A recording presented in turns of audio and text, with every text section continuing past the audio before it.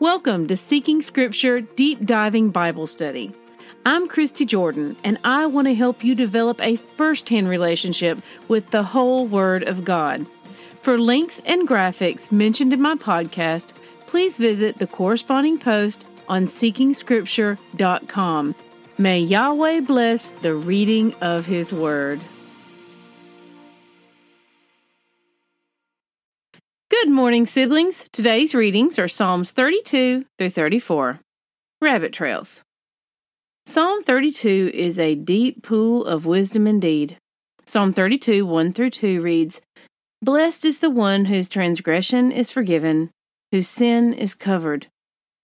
Blessed is the man against whom the Lord counts no iniquity, and in whose spirit there is no deceit." How do we become this type of person, whose transgression is forgiven, sin is covered, and against whom no iniquity is counted? By following the footsteps of our Messiah, by walking on that narrow path so clearly laid out before us by our Father. This beautiful psalm goes on to detail how the Father lovingly instructs us, keeping His eyes upon us while He offers us His wisdom. But one of the sentences in that last set caught my eye. It reads, "Steadfast love surrounds the one who trusts in Yahweh." I've heard a lot of people say, "I trust in the Lord." Now, in my personal experience with this phrase the last couple of years, it's been said as a means of excusing not preparing their home with extra food or not heeding the repeated request to exercise caution out in the world at large. Most of the time, it's said as a means of dismissing the need to apply wisdom, usually biblical wisdom at that, to our lives.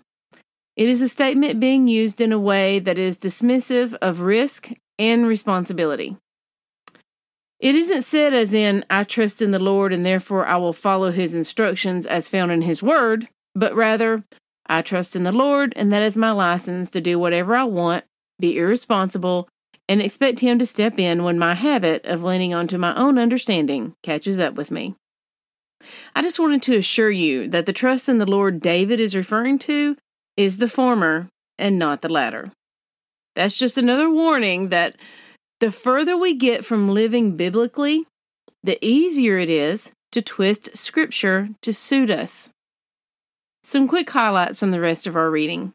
Psalm 33:11 reads, "The counsel of Yahweh stands forever, the plans of His heart to all generations." Now, y'all, how long is Yahweh's wisdom good for? We need to pause from time to time and digest that to let it sink in. Take it to heart. Better yet, take it to soul. And this is my prayer as I write these notes and prepare to go outside and blow my shofar as part of our petition to the Father. Psalm 33, 21 through 22 reads, "Our soul waits for the Lord. He is our help and our shield, for our heart is glad in Him, because we trust in His holy name. Let your steadfast love, Yahweh, be upon us, even as we hope in you."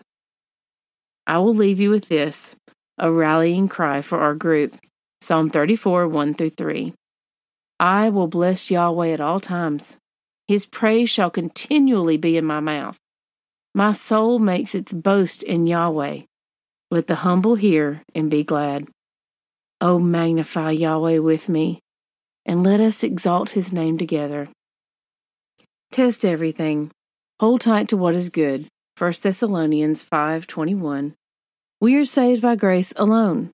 Obedience is not the root of our salvation, but it is the fruit. May Yahweh bless the reading of His Word. I love y'all. Bye-bye.